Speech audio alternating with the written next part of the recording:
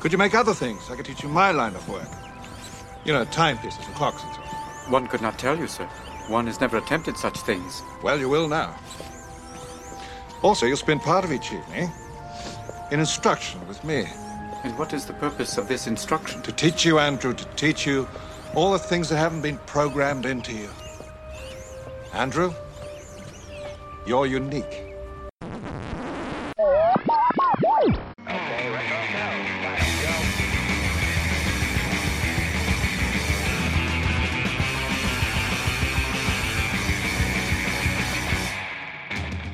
Hello and welcome. Welcome and hello. This is Wait, You Haven't Seen?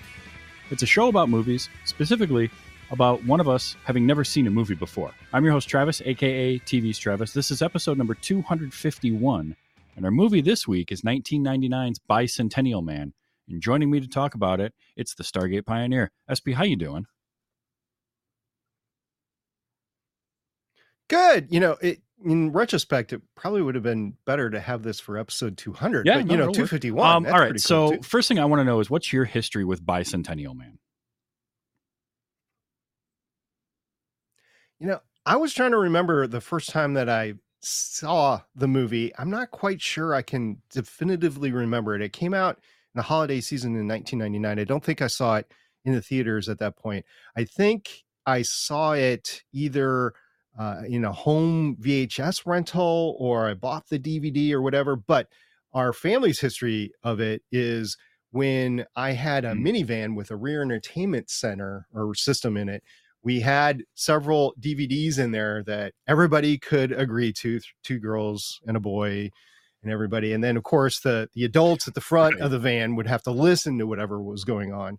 So it was very limited, the amount of actual movies or TV shows that were allowed to be played at any given time if we were all in there. And Bicentennial Man happened to be on that list that everybody could agree to, that we could watch or listen to it. And I've seen it or listened to it many times. I no longer have that minivan, thank goodness, but I still have the DVD. Matter of fact, I don't actually have the DVD in my house because the kids love it so much. One of them has borrowed it. I don't remember which one. Nice. It's not in the house right now. So I did not see this in theaters. I hadn't seen it until this week. And it's interesting to me that I hadn't, because I'm such a big Robin Williams fan, and I sort of just ate up everything he did. But for whatever reason, this one, when I saw trailers for it, just didn't grab me, and it didn't do well. It sort of hit the box office. I think it was a Christmas Day release, 1999, and it flopped pretty bad. So. It was a $100 million budget, estimated budget, grossed worldwide $87 million. So didn't even make back its budget worldwide. Yeah. Worldwide gross. And it kind of came and went in the theater, and I just sort of went out of sight, out of mind. I would always remember, or if I looked at Robin Williams' filmography, I would see this in the list, but it just never jumped out at me as something to watch. So you brought it up, and I thought, well, this is a perfect opportunity, and I love me some Robin Williams, so let's check it out. It was a lot longer of a movie than I was anticipating. I did no background research on it going into the movie. I knew he played an android. That was it. That was all I knew going in. I didn't know who was in it, who had worked on it, anything like that. So I was very surprised with how long the movie was. It wasn't quite what I expected it to be, but it was still sort of in the line of like other of the mid to late 90s kind of Robin Williams movies, your Patch Adams, Jack, that kind of movie where he is involved in a project that has a message to it. Mrs. Doubtfire was another one, which he did, I found out, was the same director. This was Chris Columbus directed this movie. So it was definitely in that sort of vein. And then as I'm watching it, and I seem to remember something about this being based on the Asimov novella, and then seeing that name pop up, I thought, okay, all right, so it's Isaac Asimov. So again, as the opening credits are going, I'm kind of getting an idea maybe of what I'm getting into. But it wasn't exactly what I thought it was going to be. It's a very introspective movie. I won't go so far. I don't think it's a bad movie at all. It certainly deserves better than the box office that it got, and it's been panned a bit. I know critics weren't very kind to it. But some movies just aren't made for critics, right? Like there's just movies that aren't in that line. And this feels like a movie that was meant for a family audience. It's perfect for what you brought up. Like it's that movie that everyone can agree on, right? It's sort of that thing that like the kids are going to want to see and the adults aren't going to hate watching it or hearing it, I guess, if you're driving. um, and everybody in it is doing a great job. I do think that. I think that most of the performances are pretty good. Some of them are a little flat, but I feel like that's more in the writing than the character work itself, if that makes any sense. Seems to be the critic response to it, is that the writing was lackluster with this, but it did have at the time quite the swath of actors that were acknowledged to the wide majority of people. There were some actors that were currently involved in really big things or coming out of really big things. And yeah, I don't think any of the performances were flat. I think if anything, the writing was not that great. I do know that, especially if I haven't watched in a while, I laugh. Oh yeah. And I get misty-eyed at parts in here. It pulls at the heartstrings in the right places. And as far as Robin Williams, he has some improv in here that is acknowledged in all the documentation that he was in the suit. There was no stand-in, and he did all of the improv. I don't think he was mic'd in the suit because that would have been difficult. Even at the time, or even today, it would be difficult to be mic'd in the suit without getting, even Iron Man, right? Robert Downey Jr., if he's in the suit, he's got to do voiceover afterwards, just because the mic technology just isn't there with the small space to get cinematic quality sound. But yeah, it was enjoyable. It's entertaining. Is it the highest quality cinema if you're a film buff? Probably not. In retrospect, I was like, maybe Travis is gonna really like this. So I'm curious, since you've never seen it, what your reaction is after reviewing some of the best cinema out there. And I mean, it's not going on my list of favorite Robin Williams movies, but that's a tough one to crack, right? Because there's stuff like The Fisher King and Good Will Hunting, but also like my favorite is probably The Birdcage. I just love him in that. I also very much like, while it's one that is tough for me to watch, What Dreams May Come is a fantastic movie. It's just when I was out driving with my at the time girlfriend the day that his death was announced on the radio, and we both looked at each other and like, well, we're going to go home and watch a Robin Williams movie tonight. And so we're driving back home and we're trying to decide what to watch. And What Dreams May Come was one of her favorite movies of all time. And she brought that up and I said, no, because neither one of us wants to cry tonight and we won't make it through that movie. Like we will just be a blubbering mess if we do that. So we ended up watching The Birdcage that night. I'm like, we want to laugh. We want to remember, the clown that was Robin Williams, that character that he could be. But in this movie, I mean, he in this movie is fantastic. He does such a good job of being the android, and like that's not a character that's new at all. Obviously, based on the Asimov thing, but also I grew up as a big Star Trek fan, and The Next Generation was the show that I watched a lot. So Data is that android trying to be human. Here's this character of Andrew improving himself, getting to basically fulfill the destiny that Data wants. So that was kind of cool to see. It was kind of neat to see how that played out. I think where the movie was a little bit lackluster for me, the writing was fine, but it wasn't like, I feel like there were places where they could have improved on the writing a little bit. And the pacing it dragged here and there, but they're telling a story over 200 years. And that's a lot of story. And what I kept thinking while I was watching it was, from a writing standpoint, this feels like something that works better in a novella or a novel than it does in a film, because you only have so much time to kind of tell that story. And when you have a book, you have more time to let things breathe. You can bring in and out more characters and give them more time within the pages to kind of do more. And I feel like they wanted to have certain aspects of this that they could have cut. You didn't need, for instance, Little Miss, her son, Lloyd, who becomes the lawyer, Lloyd kind of doesn't really have anything to do. He's just sort of angry, and we get no idea why he has such a disdain for Andrew, really, other than one throwaway line about something to do with his father. He takes after his father. Well, there's three people. Yeah, there's three people in the movie that have disdain specifically towards Andrew. There's Miss, Little Miss's sister. There's Lloyd, and there's the, I guess, owner of Northam Robotics.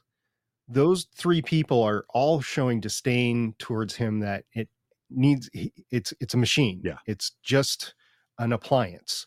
And that aspect of an android and AI, artificial intelligence, does not really come out in the movie all that much. It is a 1999 movie, so we don't have the technology today. If you're watching it today, it's not going to hold up because there's like nanobots that's postulated today that really aren't involved in this movie at all.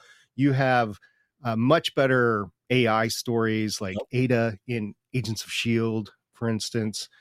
But given the time period of 1999 and given the source material, this could be adequately redone. You're going to take away Robin Williams, though, and his performance, which I think makes this movie unique among all of the AI stuff out there. Usually it's more dark and drab, and he's really bringing out the lightheartedness and the comedy of it. I ran into some trivia on this movie that was the first time that I ever heard this, and I'm wanting to get your take on each name that is going to pop up as possible casting for Andrew Martin. I was hoping this was going to come up because this was a conversation I wanted to have. Yeah. Before we do that, though, real quick, I do want to say I love the fact that it is a story being told about AI, about a robot, about all this kind of stuff, and it does stay lighthearted and very hopeful, and it doesn't go dark. And I kind of had that feeling throughout the movie, like it's never really going to, and I'm glad for that, because I've seen AI, artificial intelligence, or I've seen iRobot, is one where, you know, you got some stuff that potentially goes dark going on. Asimov wrote that just as much as other, you know, Blade Runner, that kind of stuff. I don't need that again. I want something different. So that was a nice thing about that. But yeah, let's talk about some of the other castings, because or potentials, because you're right. I do think remaking this today could be very interesting. But Robin Williams is such a singular presence on screen that it would be tough to do something different with that. All right, so maybe you have a list in front of you, maybe not, but I'm going to go through the list that I've got, and then I want to touch base on what you just talked about again. So first name that pops up, Mel Gibson. Now, this is 1999 Mel Gibson, before the controversies and everything else, but Mel Gibson, kind of a comedic action guy at the time.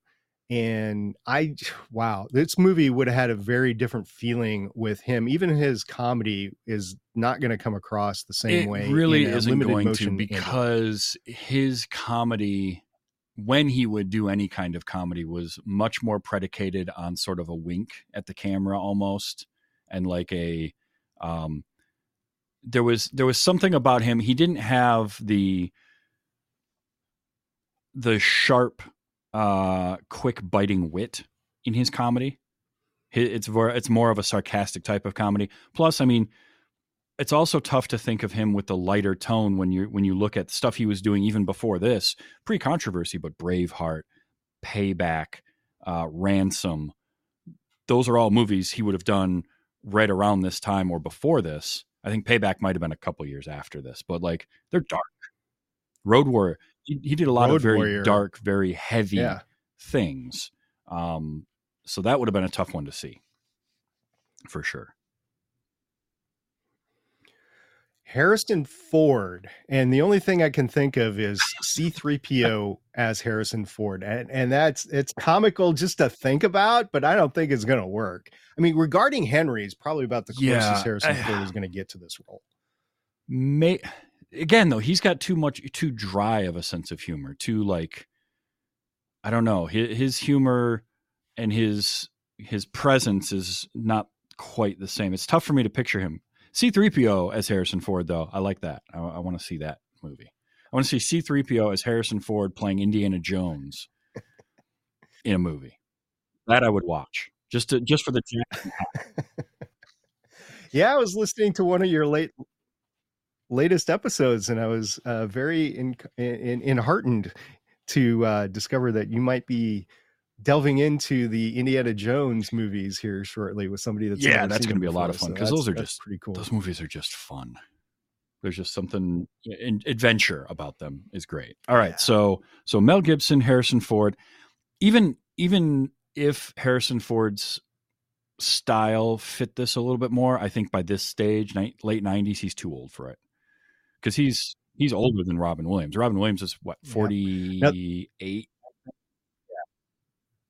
48 in this film. Yes. He's playing somebody that's 42 at the end, but he's 48. Yeah. The next name on the list, and the list is long here. The next name on the list is Michael Keaton. And the one thing that I could think about in him, not Batman, but if he did this, there had to have been a gig about feeding the family Yes. chili. Now Michael Keaton, I could see do it. Michael Keaton has comedic timing. He has a pretty cool presence. I loved him. I don't remember what year it was exactly, but I know it was mid 90s. Multiplicity is a hilarious movie, and he plays so many Oh, different yeah. versions and iterations of himself that I feel like he could do that. So Michael Keaton would be one. It's not going to be the same as Robin Williams. You're not going to get the vulnerability that Robin Williams can bring. But I could see Michael Keaton in that kind of a role. It's a different movie, but no. Yeah. Mm-hmm. Right. The next one on the list is Alec Baldwin. And At this stage, I, no. This is probably before not. Alec Baldwin stopped taking himself too seriously, or started at least down the road of not taking himself so seriously. But he was still very much in like the I'm Alec Baldwin and I'm going to be a leading man type role guy, as opposed to the Alec Baldwin that will show up in something and play a ridiculous caricature like he did in The Departed, or something like that. So no, I cannot see Alec Baldwin. It's interesting. It's interesting you said leading man, because I do not think Robin Williams is the leading man in this film. I would have to say the leading man of this film is Sam Neill, and then the leading lady of the film is Embeth when it comes down to it, because there is no leading man. Robin Williams, and I'm not even making a joke or a reference to the fact that he's trying to be human and he's not, but he is playing something that's maybe the lead character, but not the lead that's man. true, but it is Andrew's story. So, and like Fair. Alec Baldwin to me is too, especially at this stage, is way too self-serious to put himself into that suit and wear that around set. He's either not doing that or he's going to lobby for it to be, because it takes an hour and 14 minutes of this movie before Robin Williams shows up as just himself, that Andrew has gone through all the upgrades. I feel like Alec Baldwin doing this, he's going to try and lobby for that to happen within the first half hour, so that there's so people can see his face, right? Probably, yeah. First 10 minutes. Yeah, none of these guys play the Mandalorian, that's for sure. Then the next name on the list, which I love him, but again, I don't think he fits the role. Bill Paxton. Now, Bill, game over, man. It's game over. Bill, love him, love all his roles and everything. I just don't see him as the Bicentennial I don't Man. either. He's great. He can definitely, I mean, he was a hell of an actor. I don't see him in that. No. It's again, it's a very different movie, but where Michael Keaton, I feel like, has the both the acting, the comedy, and there's just again, it's like it's an it factor. It's a thing that you can't quantify. Like Robin Williams had that. I think Michael Keaton has that. Bill Paxton has it, but in a different way, and it doesn't fit Andrew as a character.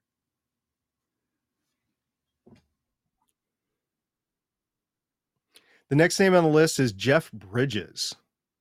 That's an interesting choice. I can kind of see it. I mean, if you take a look at his character from Tron, the first one, not the second one, which I by the way, I'm watching Tron Legacy pretty soon too because it's been too long. But I can see him, but I don't know. I'm visioning Robin Williams, and to take me off of Robin It Williams does. For this, I will say it though, takes a lot. I could see Bridges doing it in the era. I don't know necessarily if late '90s Jeff Bridges is right for that, but Starman era Jeff Bridges is because that's that same. Oh yeah, That's right in there. Tron, yes, Starman, same like character. I mean, he could totally do that. So I would because by this point, late '90s, he was. I think K-Pax came out in '98, if I remember right, and that was the Kevin Spacey is the alien, and he's being interviewed or whatever by Jeff Bridges, and that was the thing I thought of when I saw that movie for the first time. It's like, oh, it's Starman, and he's interviewing Starman. But by the late '90s, oh, it's an interesting seen movie. That one. Because there's a lot of the play of like, is he actually an alien or not? Because he's in, it's either therapy or an institution. I don't remember exactly. I haven't seen it since I saw it in the theater, but that, but by this point, Jeff Bridges had gotten kind of into his like almost dude like persona. So I could see Jeff Bridges doing it, but he needed to be younger. It's the only thing I think about Jeff Bridges now. Everything's the dude. The next name on the list is Richard Dreyfuss. And yeah, this is in the era where he was doing Opus. I think Holland's Krippendorf's Tribe was around this time too.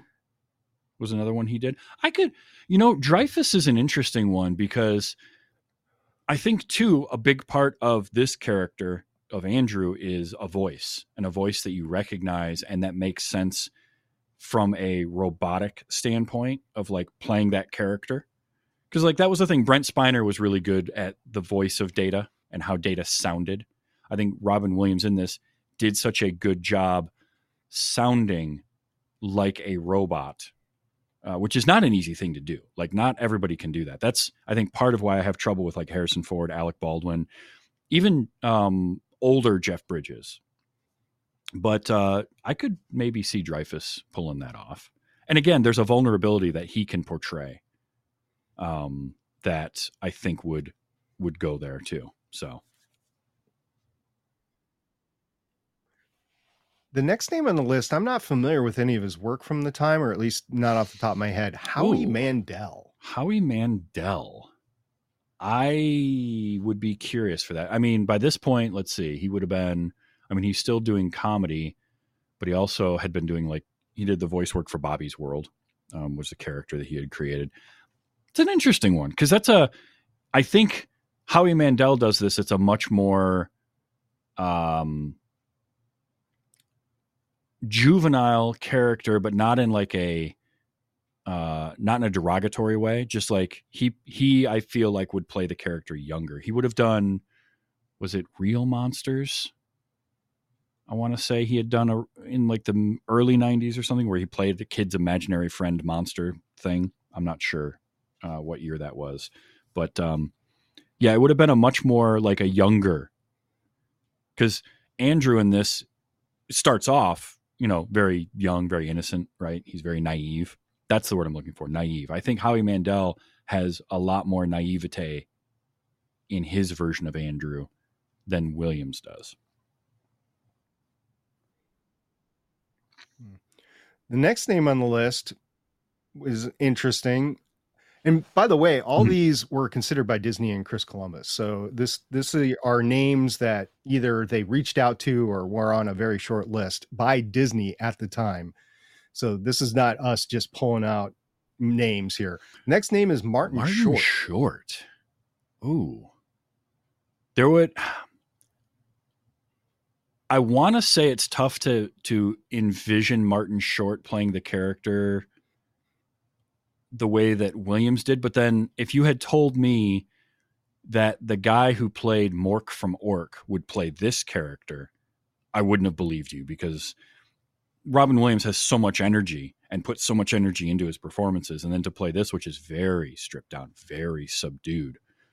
Martin Short's an interesting one. Again, I think there's a vulnerability to Martin Short in a different way from like Dreyfuss, and in a different. He's closer to Robin Williams than I think Richard Dreyfuss is, and I think he's got a little more of a command presence than Howie Mandel. I don't hate that. It's not terrible. I like Martin Short. Yeah, we're getting into some that are not terrible. There are some that are Mhm. terrible, and then some are like, hey, that's spot on. So anyway, the next name is Billy Crystal. And this is in the midst of Billy Crystal doing a lot of theater, right? And when you give the angry Billy Crystal with the excited Billy Crystal, with the funny Billy Crystal, I could see him in the I role. It would could, have been a yeah. slightly different movie, but I Yeah, could he's see him in definitely it. got the ability to pull this off. Because I think you mentioned how like Robin Andrew isn't sort of a leading man. You need somebody that has a unique sound and a unique look to them, I think, to play this character, because you have to make the suit that they're going to wear look like them a little bit. There's going to be some uncanny valley going on, but like Robin Williams, when you see his face, the way his face is shaped and the way his mouth is, um, it's very distinct to Robin Williams. And I think somebody like Billy Crystal also has that kind of a look to him, where it's not the dashing good looks. That's where, like, again, Alec Baldwin is I'm the leading man, right? He's too pretty to be this role. He doesn't have, he just has too much of that. So I think Billy Crystal's a pretty interesting one. I like that. Those are some good names.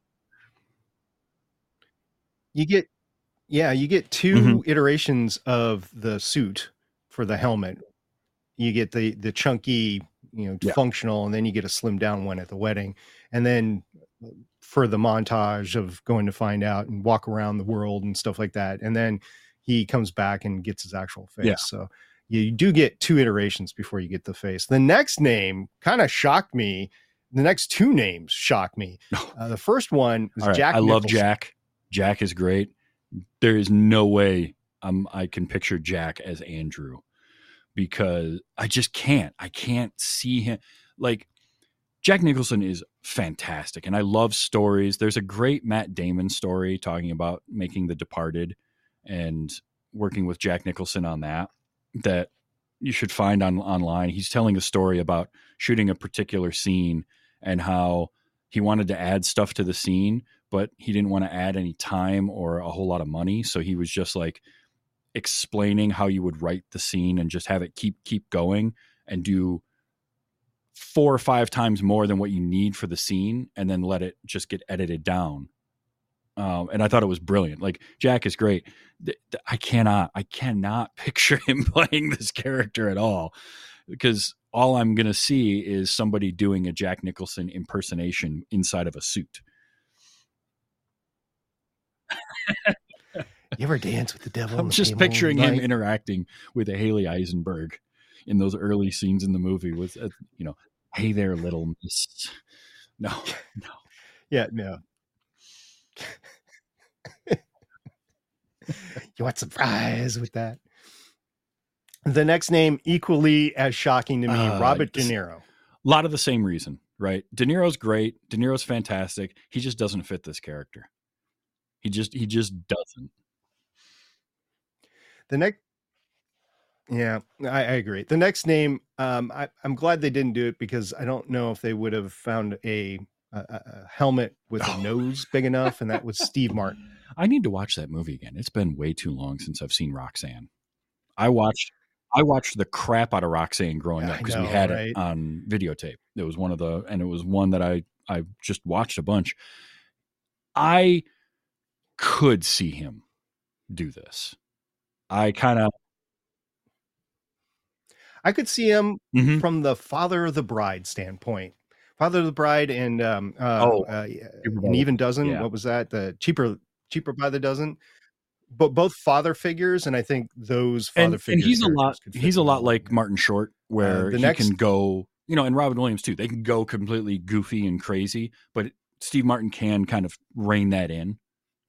So I could see that. That's a good one. All right. So who's next? The next two names are interesting that they're back to back, given where they were in 1999. And the first one is Dan Aykroyd. I saw that one when I glanced over that list, and I saw Dan Aykroyd, and that one I don't see. It's the thing about that is, like, there are times where Dan Aykroyd talks and it sounds like a robot talking. He has a way of doing a very staccato and very like sharp delivery of things. There's a few times, as like Ray Stantz, for instance, he'll just, he'll blurt something out and it sounds almost recorded, but I'm just not sure that I could see him as, I think there's the warmth that Robin Williams has is missing from Dan Aykroyd. Maybe that's because I equate him too many times to like a character like Ray, or then Grosser in Grosse Pointe Blank, where he's playing like a hitman. I think his character, the way he portrayed the Blues Brothers might work. Yeah, that could. I mean, it's going to be very different. All of them are going to be very different from Robin Williams. That one, he's the kind of quirky comedic actor that I think the least works for me is probably him.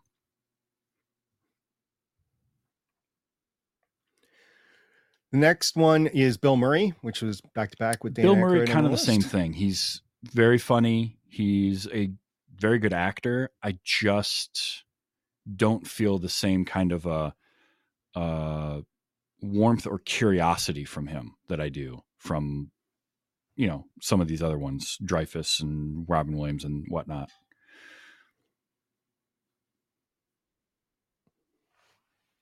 The next one I don't really see on the list, but maybe given some of his roles, I'm talking about Odin himself, Anthony Hopkins. I think a younger Anthony Hopkins could have. I think my problem with, and I've said this before, my problem with seeing thinking about Anthony Hopkins in this is that his portrayal of Hannibal Lecter made such an impression on me that it's hard for me to trust him in any movie I see him in now. Even when he's playing the good guy, he can be the hero of your story, and I'm still just like, he is going to turn on you at some point and try to just bite your face off. And it's unfortunate. He's a lovely person, I'm sure. I've never met him, but by all accounts, he's a lovely person. But I just like, he has that thing where you're just like, I just don't know about you. So that's it. I only saw the one movie of that series, and I'm not watching anything else. He scared me away from it, literally. I mean, really good performance to get it, right? But it's like, no, thank you. The next on the list, I think in 1999, probably would have been too big for the suit, and that's William Shatner. He would have definitely been too big for the suit, but I can't see Shatner doing it. And I don't think Shatner's a bad actor. I think he's quite good. It's just, I just don't see him in that role. Kind of along the lines of why I couldn't really see Baldwin doing it. Like, Shatner still hadn't quite come around to be like, I was the dude on Star Trek. Like, he was a little too self-serious. He still can be, but on the whole, I don't think late 90s Shatner works. I got three more names for you. I know this has been a long list, and I apologize, but I got three more names for you. The first name out of the three, reprising his role, coming back for Escape from San Francisco, it's Kurt Russell. intrigues me because he can do a lot.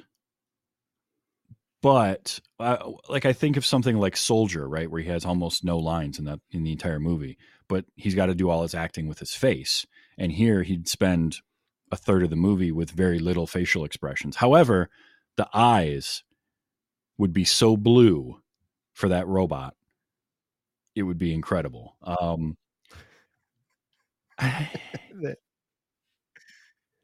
That's And you true. would have to Yeah, have Goldie Goldie Hawn's Hawn in the gotta movie be somewhere there. too. She would play Galatea, right? She would be the other robot that he runs into. Yeah. Yeah. So the penultimate name on here, I think is pretty good for Andrew. Knows how to work tools. He's played in 2 suits in movie I series. saw that We're talking one. about Tim Allen. And he apparently turned it down because of commitment to Galaxy Quest.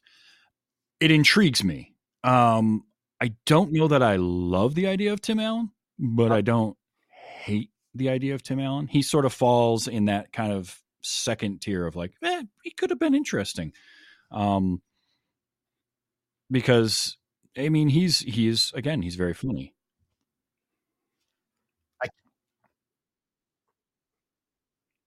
I can't imagine any other person in Galaxy Quest. Oh no, so I'm glad he decided to do that versus this. And the last name that I saw, yeah, perfect for Galaxy Quest. The last name that I saw on this whole thing, which I think would have been good, but the dude, he can take on any role, Yeah, and it wouldn't matter. It's Tom Hanks. He's got enough versatility, enough staying power that he could have done this.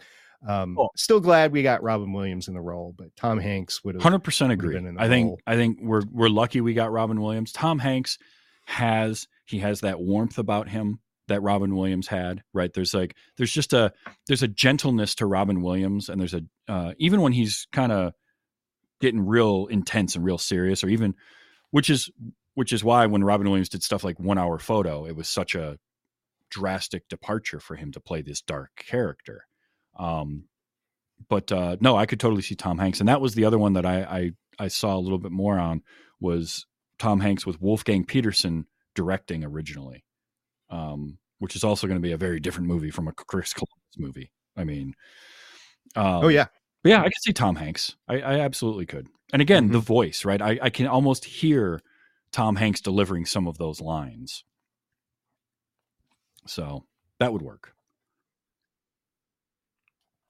Absolutely. And as far as the director, Chris said in a later interview that this was his attempt to get into sci-fi. He wasn't ready for the role at the time to direct a major sci-fi film, and he regrets doing this. For his part, Robin Williams years later said he regretted doing the movie. There was a final rift between Robin and Disney at the time, after he blamed the studio for poor promotion as the movie's failure, and Disney never came back to him after that. So there were some consequences out of this.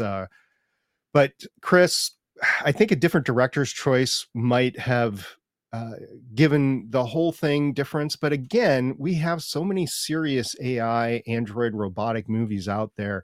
I think the levity that Chris was able to bring to this film made it the unique film that it is. I mean, this is the same director that did Home Alone 2, and there's even a reference to Kate McAllister in the movie. So in some ways, I don't dislike Chris Columbus as a director, and I think that by the time he did the first of the Harry Potter series, he had even grown a little bit from here, and that was basically the next project he did, was Harry Potter and the Sorcerer's Stone.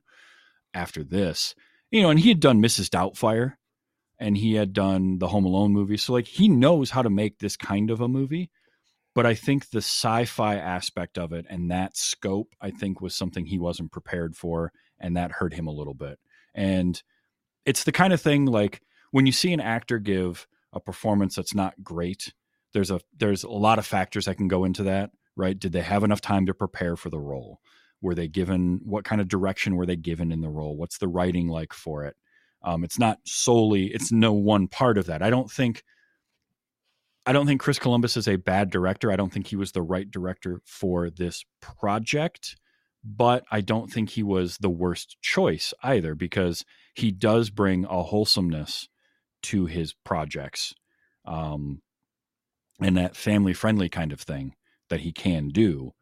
I just think that, I think that like the sci-fi aspects of it, not being really prepared to kind of do that, that's where the movie's lacking a little bit.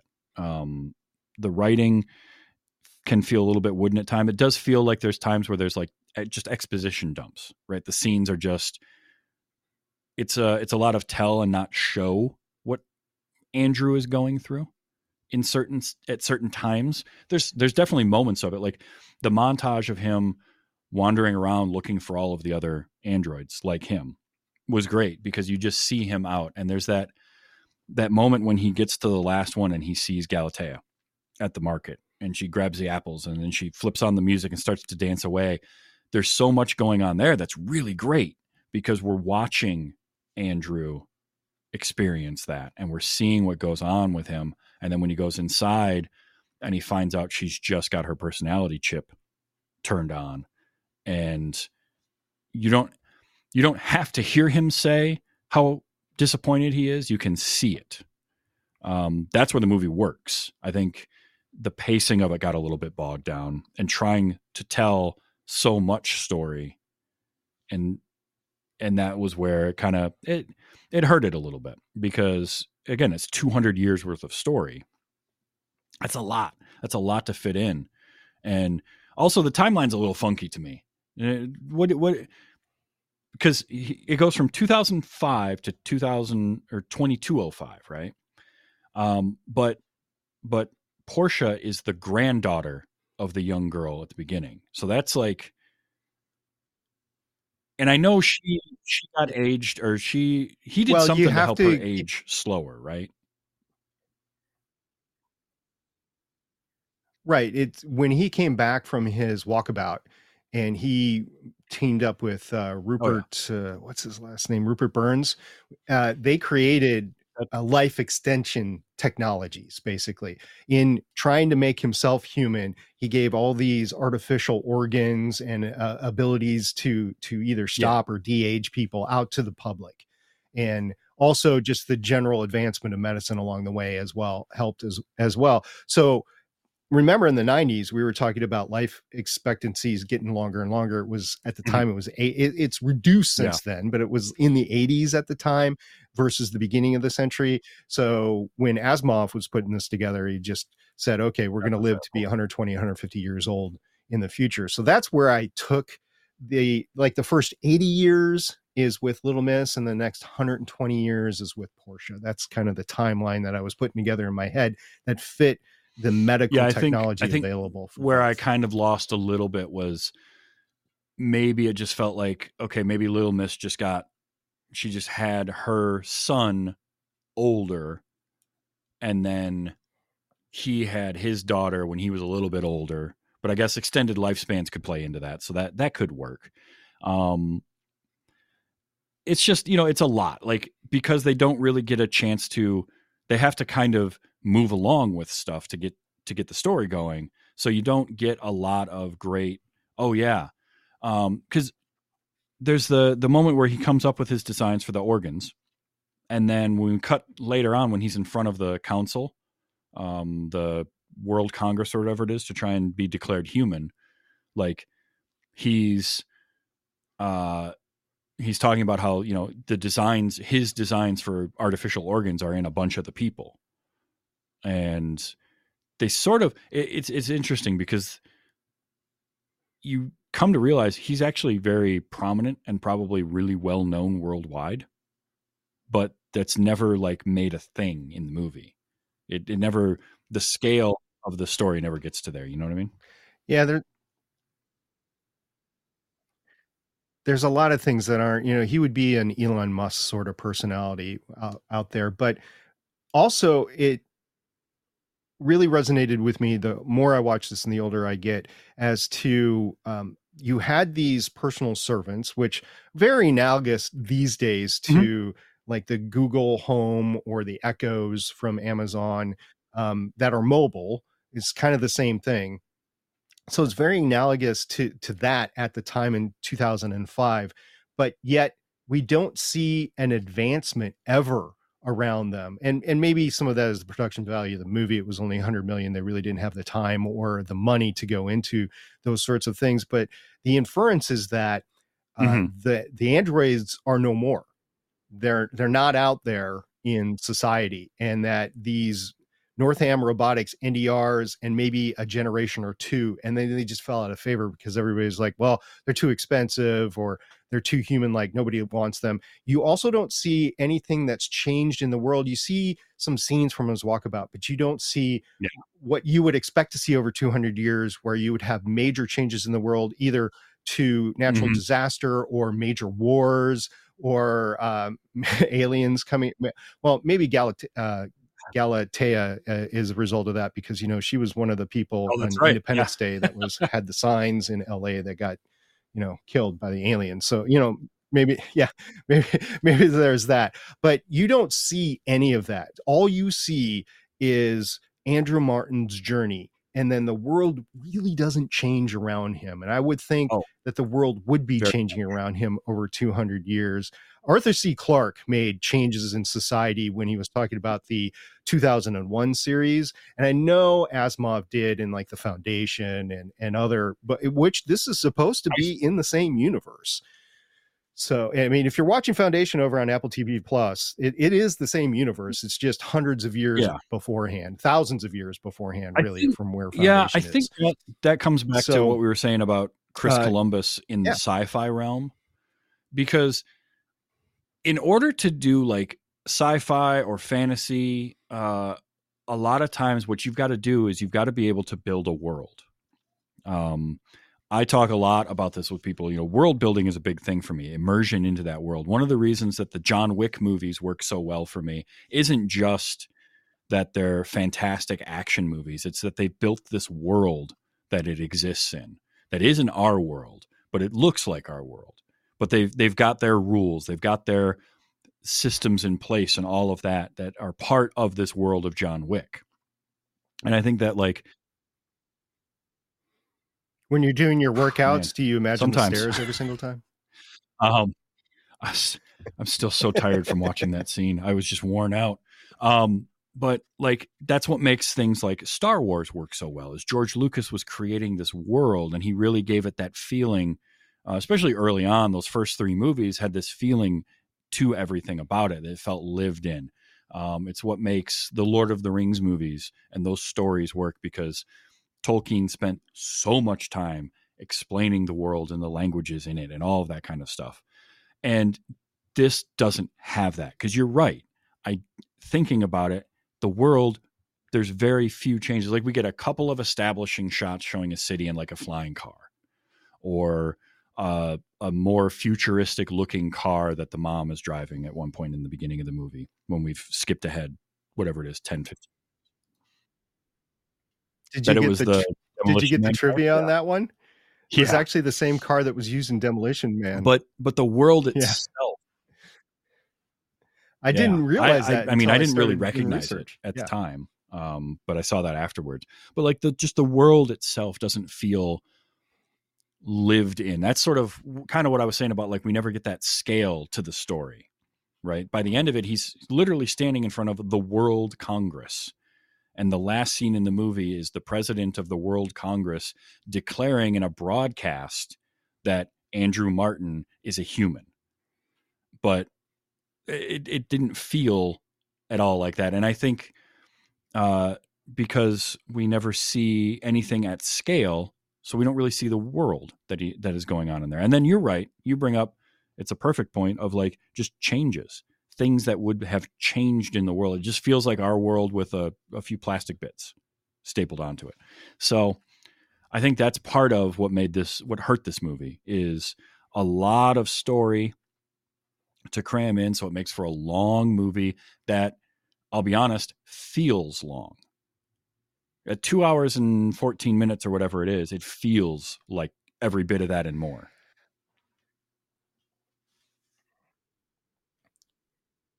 Unless you're involved emotionally into it, yeah, I could see it being long.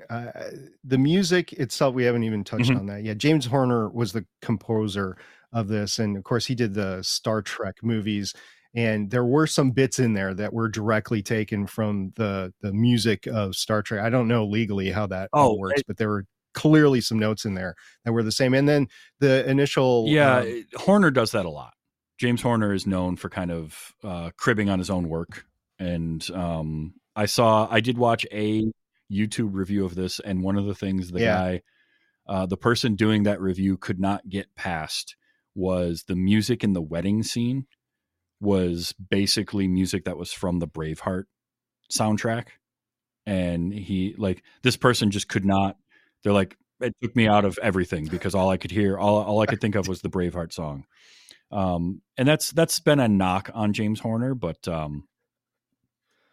I like his work, so it doesn't bother me when I hear it redone because he's kind of just able to do that. But you're right. I overall liked the music, but you can definitely hear some of the stuff he's done previously in just about everything he does. because of the Star Trek stuff in there, it actually put me in the mood for sci-fi because of that. But if you hadn't watched like Star Trek 2 or Star Trek 3, you wouldn't get that same feeling ported over. So I could see the loss there. Not everybody Mm. has seen all the Star Trek movies, which okay, I get. But from the Braveheart Yeah. standpoint, that would have been interesting with Mel Gibson. But No, anyway, like this isn't a bad movie by any stretch. It's sort of its IMDb rating is right around like a 6.5 to 7. I think that the critics panned it, which didn't help, and the box office on it wasn't great. But there's nothing objectively bad about it. It's just, if anything, it's kind of um, and it's funny that it's a movie about an android fulfilling his destiny, sort of thing. Like that, the movie itself feels like it just hasn't quite lived up to what its potential was, if that makes sense. Like, here's this android who's literally outstretching his potential and becoming more than what he started off as, and the movie itself about that is not quite there. Like, it wants to be. It's got ambition, which I think is really cool. It just doesn't quite execute on it, but it doesn't make it bad. It's still hell of a lot of fun to watch. It's got those moments in it, like the funny moments, right, where he's rapid firing jokes for the first time because he's getting to tell jokes. I thought Robin Williams. I thought Sam Neill. Sam Neill's got like a fatherly presence to him, so he was great. Um, this also was kind of old age makeup the movie because everybody ended up in old age makeup at some point. I was thinking about that. This is really 25 years ago, and the technology to do the movie is so Mhm. much different today than it was in 1999. Yeah. Basically, it was prosthetics back then. And now you have more advanced prosthetics, you have digital rendering, or you Yep. can do them both in concert with each other. And the effects in the background can Yeah. help as well, and the set designs. This movie made today would be so much different, even with Robin Williams in it. And I hope somebody does a remake of this, Yes. but keeps the same lightheartedness in it, because most of the Asimov stuff is so dark and stuff. I wonder, by the way, he passed away in 1992 at the age of 72. If he would have been like 10 years later in his death, and he was able to be a consultant for this movie in the Mhm. 97 to 99 timeframe, I wonder how different the movie would have been. A lot of people don't realize when Asimov actually passed away, it was only 1992. And for Yeah. people that are our age, that's within our lifetimes. And oftentimes when you're thinking about these iconic sci-fi authors, you're thinking of people that Right. had passed away before we were even born. And in this case, he lived in our That'd be lifetimes. interesting. I do think this is ripe for being remade, reimagined with through the lens of today, because also not just visually, which you absolutely could do.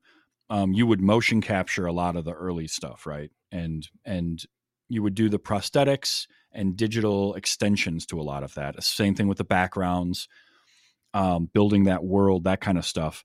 but also from a narrative standpoint, checking in with and kind of going along those lines of like, well, AI versus artificial intelligence and an android gaining emotions and gaining sentience and gaining humanity would be very interesting today.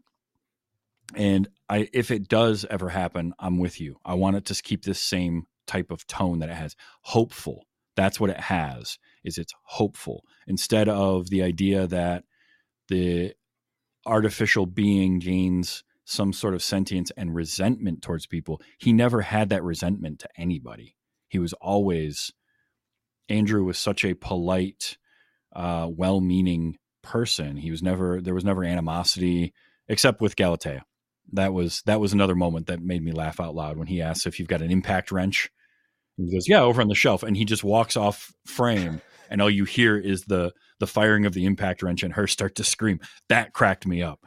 That one, that was incredibly good. But like, it's that hopeful positivity going on throughout this movie that I would love to see done today, because I think it would be really, really cool. But also, yeah, I mean, we've had so many advancements in technology surrounding the visuals and the world and the way the story could be told and sort of the angles that you could look at it from. And like you said, Google Home, or your Siris and your Alexas and all that kind of stuff, to kind of integrate those ideas into it and what's changed in the last 20 something years since this movie came out would be fascinating.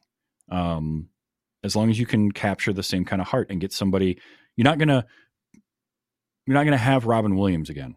There is not another Robin Williams, but you could find someone that could capture the essence of what he brought to things. And It's like Aladdin, right? Every time you watch Aladdin in a different iteration now, it's like the genie is so different. Robin Williams as the genie was so just iconic. And if you ever get a chance to watch it and you haven't watched any Aladdin and you watch that, yeah, you're like, okay, so the genie is Robin Williams. That's it. There's no other genie. And other people kept on coming in to try to reprise the role. And eventually Disney had to bring him back personally to play the role in order to get any traction whatsoever on their sequels. And it was just the same way. And I kind of think this is almost the same thing, but we are talking about something that's going to be 30 years, apart from the original. And even though this was kind of set in 2005, they did enough of trying to make it timeless that it almost looks like it could play today. So if you're watching this for the first time today, like you did, it's not that much different than it would be today. Sure, there's some sets, like maybe some kitchen stuff that looks dated, but and maybe one of the cars, sure. but you could say it's a retro design. Somebody modified a retro car or something like that. But when it comes down to it, it's been timeless so far. At some point, it's going to be at the point where, okay, Yeah. a lot of this stuff is looking very dated and it's put in the past time. Matter of fact, you could even take both the card at the beginning and the date that is said at the end. Oh, yeah. And you could shift the dates in this film. You could make it like 2025 to 2225. Yeah, And which is it probably would what I be would almost do. the same. I would probably time shift it just a little bit and still take the essence of the story, the story of this android's journey. I do like also the fact that they don't give a concrete reason or inciting incident as to what made Andrew have these feelings. He just sort of does. There's no like, it's not a they the Stephen Root character, right? The owner of Northam or whoever he's supposed to be, talks about it being some sort of a mechanical failure, some sort of a problem in the positronic brain. But we don't have there's no short circuit type moment, right? Where it's like he's struck by lightning or there's a power surge in the house or something happens to him. It's just he's brought to the house, and at some point he starts to just have these feelings and have these thoughts and have these curiosities. And I kind of like that it just sort of happens. And he was given the specific circumstances in which to learn and grow and cultivate this personality in a robot that's not supposed to have a personality chip. And in his walkabout, it's inferred that there were many more androids that spontaneously developed their own personalities or souls or whatever you want to call it, but they were all reprogrammed or dismantled along the way. So at the end, after 200 years, the NDR 114, I believe, is the model number. The NDR 114 model, Yep. he is the last one standing that has any sort of soul or personality to it, which makes this a dark film when you're talking about Galatea, because she's at the end and she has to unplug Portia, and it was an order. She does not have her own free will. So that makes it a little bit dark at the end. And that's not really explored either. So you leave on this good-hearted, Robin Williams got his determination as being a man, but yet another NDR, the same model, and has lasted the same, and just had her personality chip turned on instead and had been reprogrammed by Rupert. She is nowhere near where where Andrew Martin is. She has remained the robot that she was throughout all of it, whereas he somehow grew beyond that and then embraced that. And it was helped by, I mean, like you said, he was in the perfect situation, right? Because he gets bought by this family. And I loved the character that Sam Neill plays as Sir, the way that he goes about things, because he starts off the movie talking about, look, Andrew, they give him a name right away, which I thought was really cool. And that immediately sets you up for what type of person he is and what type of people this family is. But like, they give him a name right away. And right after the older daughter, Miss, tries to like mess with him by having him jump out the window, he immediately says, look, Andrew is not a person, right? He is property, but we're going to treat him like a person. And like that feeds into it. And then he's talking about, look, you're not going to spend all your time doing this and this. You're going to build things. And he gives him a lot of growth and a lot of room to grow, and he helps to foster that. And when Andrew asks him for his freedom, it hurts him because, and at first I was like, I don't know if I like the way that's playing out, but I thought about it more and more. And he really almost kind of looks at Andrew like a son, right? Like one of his own kids. And he's lost, all his kids have moved away. They've all grown up. And now now this is happening with Andrew. So it's like, that made sense to me. But I just loved the Sam Neill character and how just kind of genuine he was. And he always had good intentions in anything he would do. And he was just looking out for Andrew, which was great.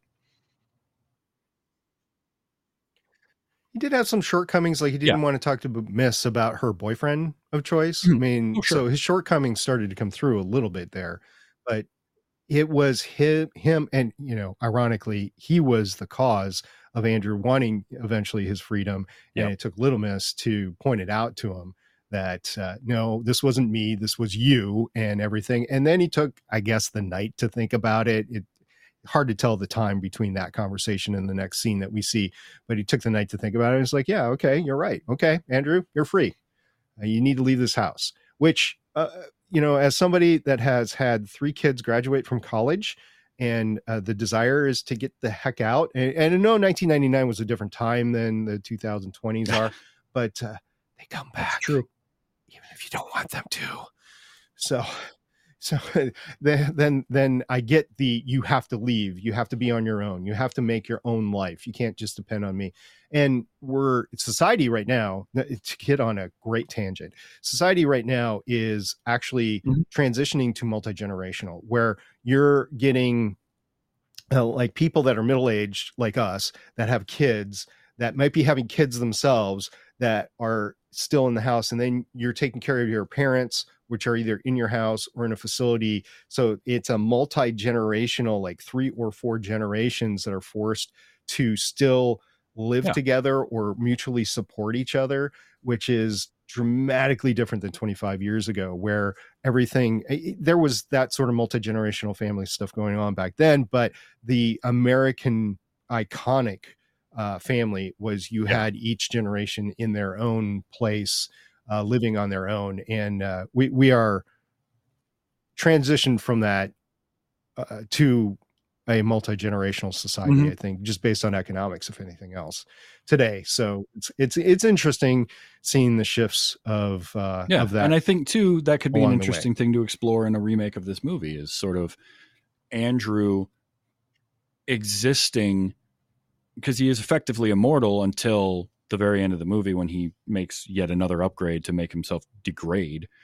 He upgrades by downgrading in a way, but like for him to exist and live through these multi generations with this family and with these people could also be explored a little bit more, and how that altered over time.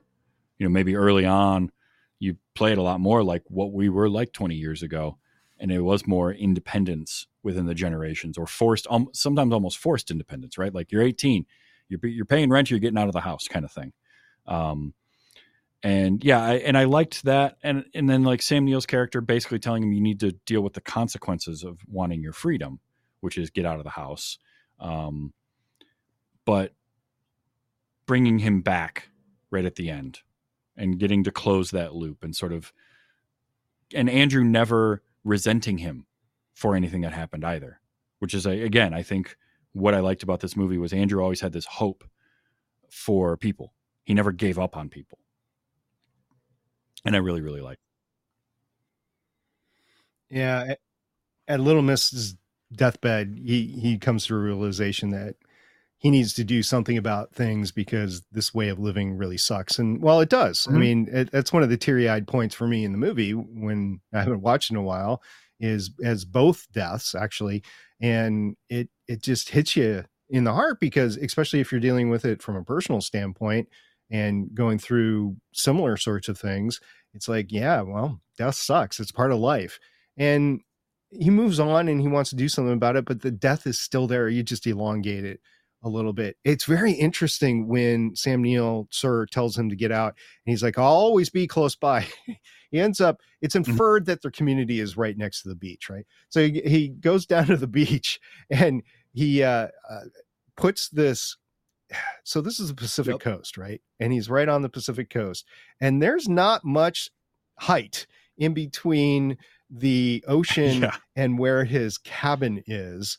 And yeah, the major storms that the North Pacific get, or the Central Pacific, San Diego or San Diego, San Francisco area gets, Nope. that cabin's not Mm. going to exist there after like 20 years. And just the fact that, first of all, I don't think you can build there if that plot exists. I don't think you could build there. But second of all, I guess he has enough money that he's able to change building codes and to buy the property Yeah, in order to do that. That's how wealthy and he run the power is out he's there, able to because we change only that. see him plug into the power once, but he's got to have some power at that house. Yeah, I was thinking about that. That I could didn't be. see the roof, but it I probably did could be love the solar. scene. Yeah, He has I, no I- need. yeah, that's Yeah, true. he has no I need for loved water. the scene where they go back, when he asked for the upgrades at Northam, and the guy is like, oh, Yeah. sure, whatever, and he hands him the thing, and he's like, oh, that's what I make in a month. That's my monthly salary. It's more than I make in a year. Like, that's when you realize how wealthy he is. And that was actually one of my thoughts at the very beginning of this movie, because it's just that establishing shot of the house as the delivery van's driving up. I'm like, oh, these are some rich people, because that's a Uh-huh. big house. Uh-huh. And again, because the story isn't trying to be dark, that's where we go. Is this affluent area where Andrew is going to be in that kind of an environment, but they're going to be the ones that could afford that as well. So that's how that starts. But no, I do think, like, again, I think there's a lot of good bones to this movie. I think that there's great performances, whether it's Robin Williams. We didn't really talk about Oliver Platt as the Rupert. Like, Oliver Platt's great. There's Rupert. I mentioned how there's a lot of like exposition scenes, right? It's just two people talking. But a couple of those with Oliver Platt, especially the one, and I did capture the reaction audio of it, but when they're sitting there and Oliver Platt's drinking the beer, and Andrew starts telling Rupert about, why he wants to, why it would be fascinating to him to become a fully functional person. And he's explaining sex to him, and you just watch, and Rupert is just sitting there like, I want that. Like, it's so good the way this Oliver Platt just delivers that, because again, Oliver Platt has that kind of, he can have that vulnerability to him, right? And that sort of childlike almost quality. And the two of them playing off each other was great. I really like that scene. Like, there's really good moments in this. It's the kind of thing, if I were going to grade it, it's like it's a C plus B minus type of movie. Like, it's good. There's nothing wrong with it. There's nothing bad about it. I just could see places to improve it, to make it a little bit better. But it's not performance wise, because again, Robin Williams gets to be Robin Williams throughout the whole thing, and he slowly becomes more and more himself, and more kind of what you're expecting out of him. But he never goes too far in that. No, at the end, he's definitely an old man. He's not dark, but subdued and wistful, and he's just trying. He's experienced so much, and you can just tell that he's very contemplative, I guess would be another term to describe him. And looking back at his life, at humanity, because he studied humanity, and that's where he came up with the idea of freedom. It is valued so much that he wants it, just like he studied sex so much. He wanted to have sex and experience that. It's interesting seeing somebody that has lived 200 years. Like, I'm AARP age myself, and I look back on my life going, the way I feel, if I would feel today like I felt like I was 20, it would be one thing, but I feel like I do today, and I'm going to be glad that there's an end to it, because I know it's just going to get worse for me here on in.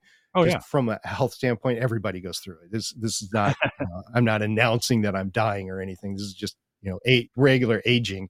And I can understand because I didn't get that when I first watched this 25 years ago.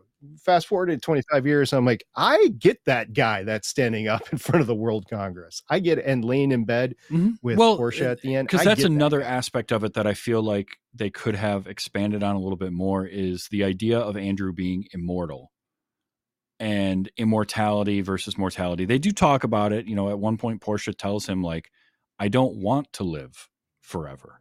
I don't want to keep taking these supplements and keep extending my life. At some point, I'm going to want to stop, because humans are meant to be here for a period of time.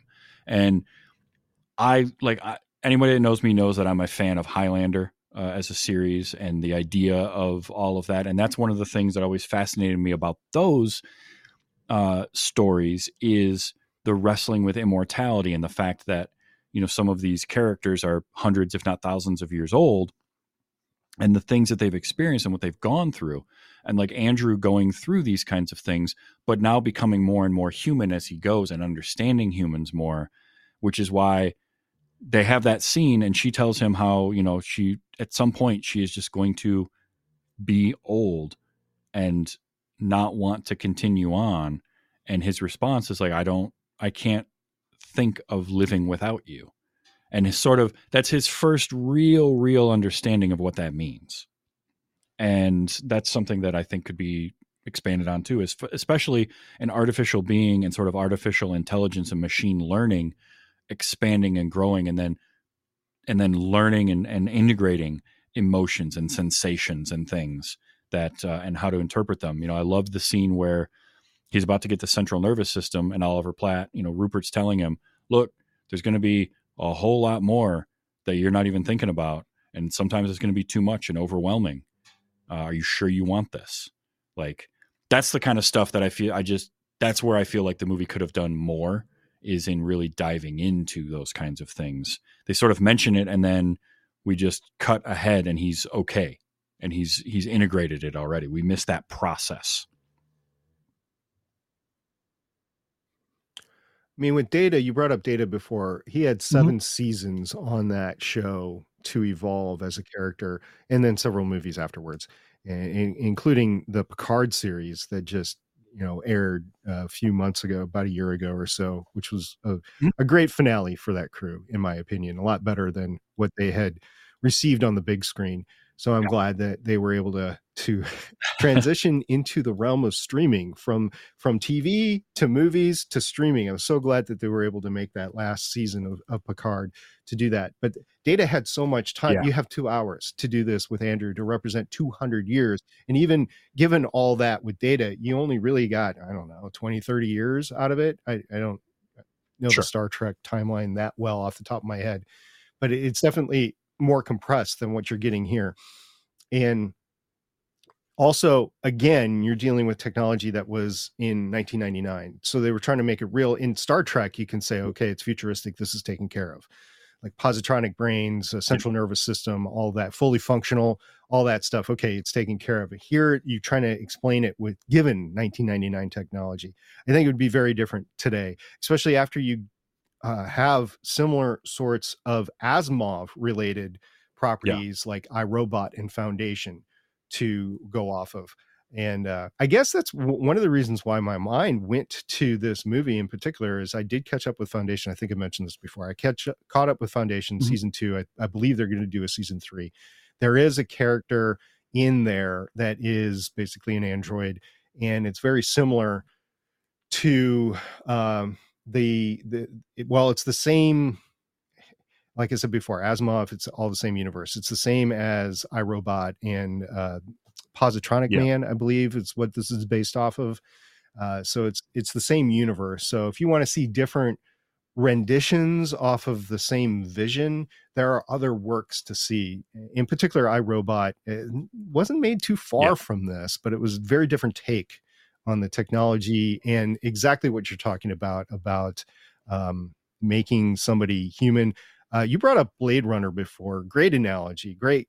Not necessarily Asimov, but great similar work out there. If you want something to think about with these things, I just think this is a good rendition Yeah. on the lightheartedness, the positive thinking, and what could happen if given technology time to wrap themselves Yeah. around Absolutely. No, benevolent development. and I do think that this is a movie worth sitting down and watching sometime. Some people aren't going to like the slow pace of it. I get that. That's fine. If you don't like the movie, that's your prerogative. I didn't hate the movie. I don't see myself rushing out to watch it again. But if it comes up again, or if somebody says, "Hey, I've never seen this. Do you want to watch it?" I'll watch it with them. I won't actively avoid it at all. So no, this was and it was, and I'm glad that I saw it. I'm glad that I got to see this because it was a little bit different performance from Robin Williams, and it did get my brain spinning a little bit and get it kind of just crunching through some stuff and thinking about things like, would this maybe work better in a 6 or 8 episode, do it as a long movie broken up in a mini series type of thing where you could take a little bit more time with it. Um, and let things breathe. There's a lot of different stuff, but it got me thinking, which is what a movie should do. So this is a good choice for that. So thank you for that. Yeah, you could make this into a trilogy. You could go through the Sam Neill part of it in the first one, the kind of the walkabout thing with Little Miss in the Yeah, second one, and the Porsche in the third. Yeah, I could see that. You said I you did. had some Not a audio ton, that you pulled though. but I got a couple. There were some moments that just made me chuckle. Like the moment where Miss calls him up to the bedroom and has him open the window and then jump out the window while the parents are playing chess downstairs. Um, when he falls out, this exchange was great. And it's not playing. Why?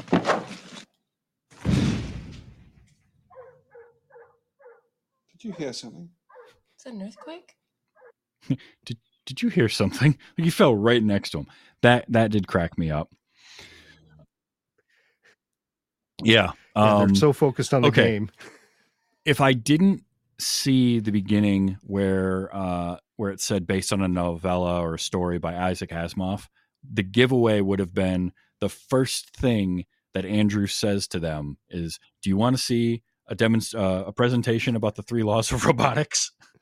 And I'm like, "Oh, yeah, okay." That, I will admit, felt like it was a little shoehorned in there. Like, well, we got to work in the laws of robotics, and then they just never deal with them again.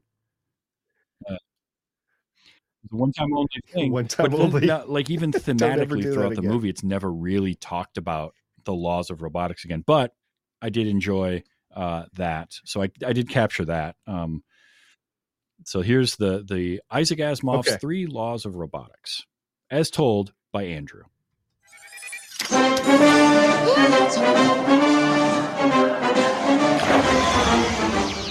First law of robotics. A robot may not injure a human being or through inaction cause a human being to come to harm. Second law. A robot must obey all human orders, except where those orders come in conflict with the first law. Third law. A robot must protect itself, so long as doing so does not conflict with the first 2 laws. I love that. And then I loved Sam Neill's reaction. Sir's reaction is like, "Andrew, never do that again." So that one was pretty good. He seems a well-read person. I think he would have read that in the documentation coming from Northam Robotics, before he before he so, actually yeah. purchased the NDR. So let's see. This one's just called Lips. Oh, this is another. You know, this is a Robin Williams like Chicken improv. Lips. It had to have been at some point. Okay, hold on. My audio is weird. There's going to be a bit of a gap here, but I did like a lot about the way that this one went down, just because this is so Robin Williams. Chickens do not have lips. The girl's just like, "The food sucks, but chickens don't have lips." I did. Okay, so you mentioned how there were, like, moments that kind of tug at the heartstrings, right? One of them for me was Sir's realization that Andrew is no longer referring to himself as one. And it didn't hit me the way the scene played out, and he's just saying "I" a bunch. I will look for a place to live. I will be close by, all of that.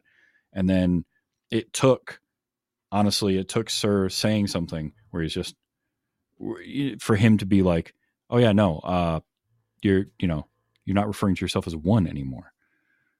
You stopped referring to yourself as one. Which then, that alone was profound. What the tear-jerking moment was in front of the World Congress at the end,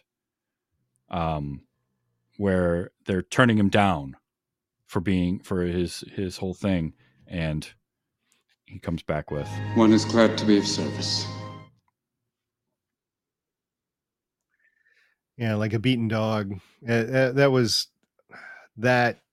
impactful when it came back, especially after, it's like an hour and a half later, but after you get that statement from Sam Neill, and then you get him saying that in a very public official place. It's like, oh, you're giving up, man. And again, that's that just sucks. That thing that Robin Williams could pull off, right? Like, he just had he did it in Patch Adams, he did it in Jack, he did it in Mrs. Doubtfire. Like, all of those movies had that moment where he's just defeated, and this was that moment. And I like that that's not where it ended, that they did give us the last little bit of him finishing out the journey. So yeah, but that was like, there's not a ton of, it's not quippy. There's not like a lot of quippy audio for it. So, but I did capture those couple of things. I thought those were fun. I just, Robin Williams, Oliver Platt were great. Sam Neill was great. It's still, because I saw Get Out not that long ago for the first time. Anytime I see Bradley Whitford, I'm just like, nope, sorry, don't like you. You're a bad dude. Like, so, and granted, he was great. I think of him mostly from West Wing, right? And that's not the only thing he's ever done, but the West Wing was his finest work, and was the finest work with a bunch of the people that were involved in that cast. And this would have been right before he started that, I think, or right around when he was starting West Wing. Yeah, West Wing started and also in I did like Stephen 1999. Root. But I love Stephen Root anytime he shows up in anything. He was Dennis Mansky. He was the I guess owner, I don't know, executive of some type at Northam Robotics, but he's just great. He is one that can play very sinister when he wants to, and it felt almost like they wanted to go that route, but not quite far enough. So he's also just a little bit silly, which he can do very well. I think if you were going to cast him in this and make it today, though, he would have a red swing line stapler on his desk. But you know, he was in Office Space. For those that don't, that aren't making the connection there, yes, he would have had a stapler on his on his desk. That whole thing was interesting. I was wondering about it, and after I read up on it, the organization Northam Robotics actually, in Asimov's writing, was called U.S. Robotics, which was before U.S. Robotics became a company. They saw this. They were allowed to see the script and see some early screenings, and they understood that their company was not being shown in a positive light. So they asked for the company to be renamed, and that's why we get Northam Robotics and not US Robotics. But if you're an Asimov fan, you have not seen Bicentennial Man, which I don't know how you could, because usually Asimov fans are watching everything. But in case you have been, yes, US Robotics was supposed to be the company's name, but the actual company asked, don't put us in a bad light, so they renamed it to Northam. There are some I guess logos of US Robotics that can still be seen in scenes. I didn't pause and look around, but I guess I read there are that still some after that the are fact, there. and I'd be curious to kind of look for those, because that kind of stuff's always neat to see. But yeah, I liked how US Robotics named their company because of Asimov, and then they saw this like, could we change the name, guys? could you not make us look this bad? That's fine. No, this is a fun movie. It's long, and it does tug at the heartstrings. It is gonna do that, but I think it's worth seeing. So I'm glad that I got to see it. Thank you for suggesting it and getting me to watch it finally. 20, 24 years later. Yeah, you bet. I mean, it's got John Michael Higgins in it, so if you're a Pitch Perfect fan, you know that's him. That's your guy. Or if you're watching Game Show Network, you're going to see him. So might as well. And then Haley see him in Eisenberg too. 1999. She was great as Little Miss at like 7 years old. She was adorable. This is like the second thing she did. She was. And yeah, she's been in a lot. And this was one of her, I think, finer roles, basically. But at 7, that's the whole thing about child actors. You should probably do an arc of child actors at some point in time, whether it's Home Alone or this or whatever, because how we treat child actors today, like the Harry Potter trio, how they are treated was very different than those that came in front of them, because of all the issues that have occurred with child actors over the, and not to say that the Harry Potter trio didn't have issues, because they did, and they will admit it, but we're getting better at treating young talent in the industry, which is good, because you don't want to ruin somebody's life just because their first 15 years of their lives, their parents are saying, you will act and make me money. Haley Eisenberg stopped acting in films around 2011, and she apparently focused on going to school and doing that. So good for her. And I did not know this, but that's Jesse Eisenberg's sister. Had no idea. Yeah, so I didn't know that either. He took over and just said, you know what, sis, I'll do the acting now. You can go to college and do your thing. This was great. Thank you so much for bringing this one to me. Now, are you still doing the Agents of S.H.I.E.L.D. show? I guess would be there's no new Legends of S.H.I.E.L.D. Yeah, Legends of S.H.I.E.L.D. The Legends of S.H.I.E.L.D. We're still covering Marvel stuff. Matter of fact, we just recorded an episode earlier today looking at the What If Season 2 series that just streamed. I wanted to say aired, streamed over the holiday season. And we'll be taking on Echo, which is out now pretty soon. But then because of the strikes and because of Marvel's slowdown, because they haven't been doing so well lately, it's gonna be a long time in between properties for the rest of the year and into 25 until they ramp back up, basically. But we're supplementing with X-Men Evolutions. We've already covered the X-Men 92 series, and X-Men 97 is supposed to come out later this year too. So yeah, we have a lot of Marvel properties that we talk about. Well, all of the Marvel, we basically everything since Agents of S.H.I.E.L.D. and Iron Man in 2008, and then some of the stuff that has come before that we have been covering over on there. I did start a new podcast recently to help a friend who is recovering from a stroke, and that is called Artie's Attic, and it is about the Warehouse 13 series. So another lighthearted sci-fi stuff, but it's what it's her true love, and that didn't change with the stroke, because sometimes personality changes when people have stroke. She almost died twice, last Christmas Eve, so Christmas Eve 2022, and then she finally got out of the hospital January 8th, and we started podcasting with her on Picard season 3 a few months later, and then continued with the Artie's Attic on the Warehouse 13. So that is a new one for me. And really, we're just trying to have fun and allow her a low pressure avenue to try to, mend some of those brain passageways, since she doesn't have a positronic brain, and do all of that. I also, in case you're listening or watching this and have a podcast yourself, I also have Better Podcasting, which helps other hobby podcasters make their definitely check those better out. Artie's Attic, Legends of S.H.I.E.L.D., and Better Podcasting. Very, very cool. SB, thank you so much for being here this week. This is fun. It's good to get you back on the show. We'll definitely do it again sometime. This show, I typically record Sunday nights. We shifted things around a little bit this weekend. But the show gets recorded and then comes out as a podcast on Wednesdays, anywhere you get your podcast. So just search for that. As Wait You Haven't Seen, or you can go to tvstravis.com. There are links there for the RSS feed for certain podcatchers. You can find it on YouTube as well. You can also find merchandise on this website and the Patreon for the show, which is at patreon.com/WYHS. And you can join there. There's exclusive stuff for patrons, and there's exclusive stuff for patrons that back the show for as little as $1 an episode. So if you can do that, I appreciate it. If not, if you just want to join or just listening to the show, all of that, I appreciate everything. I love everybody that listens to this, and that's why I do it. I do it because it's fun. So thank you to everybody that does listen. And thank you, SP, for being here this week. Next week, I've got Kit London coming back, and she has never seen War Games, and we're going to watch War Games. And I'm excited because I haven't seen that movie in a long time, and I can't wait to go back and watch some baby Matthew Broderick and Ali Sheedy, because they're just babies in this.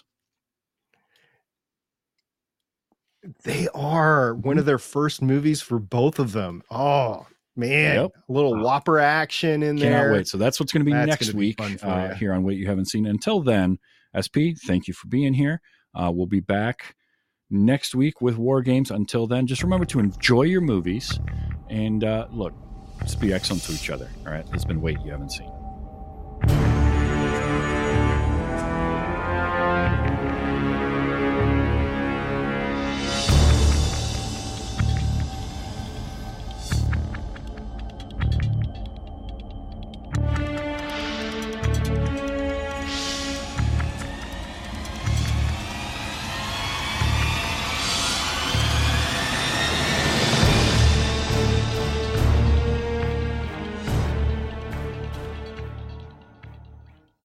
Piece of shit. Yes, but with feeling. Oh. What a piece of shit. More. What a piece of shit. Good, very good. Thank you. Diamond Club hopes you have enjoyed this program.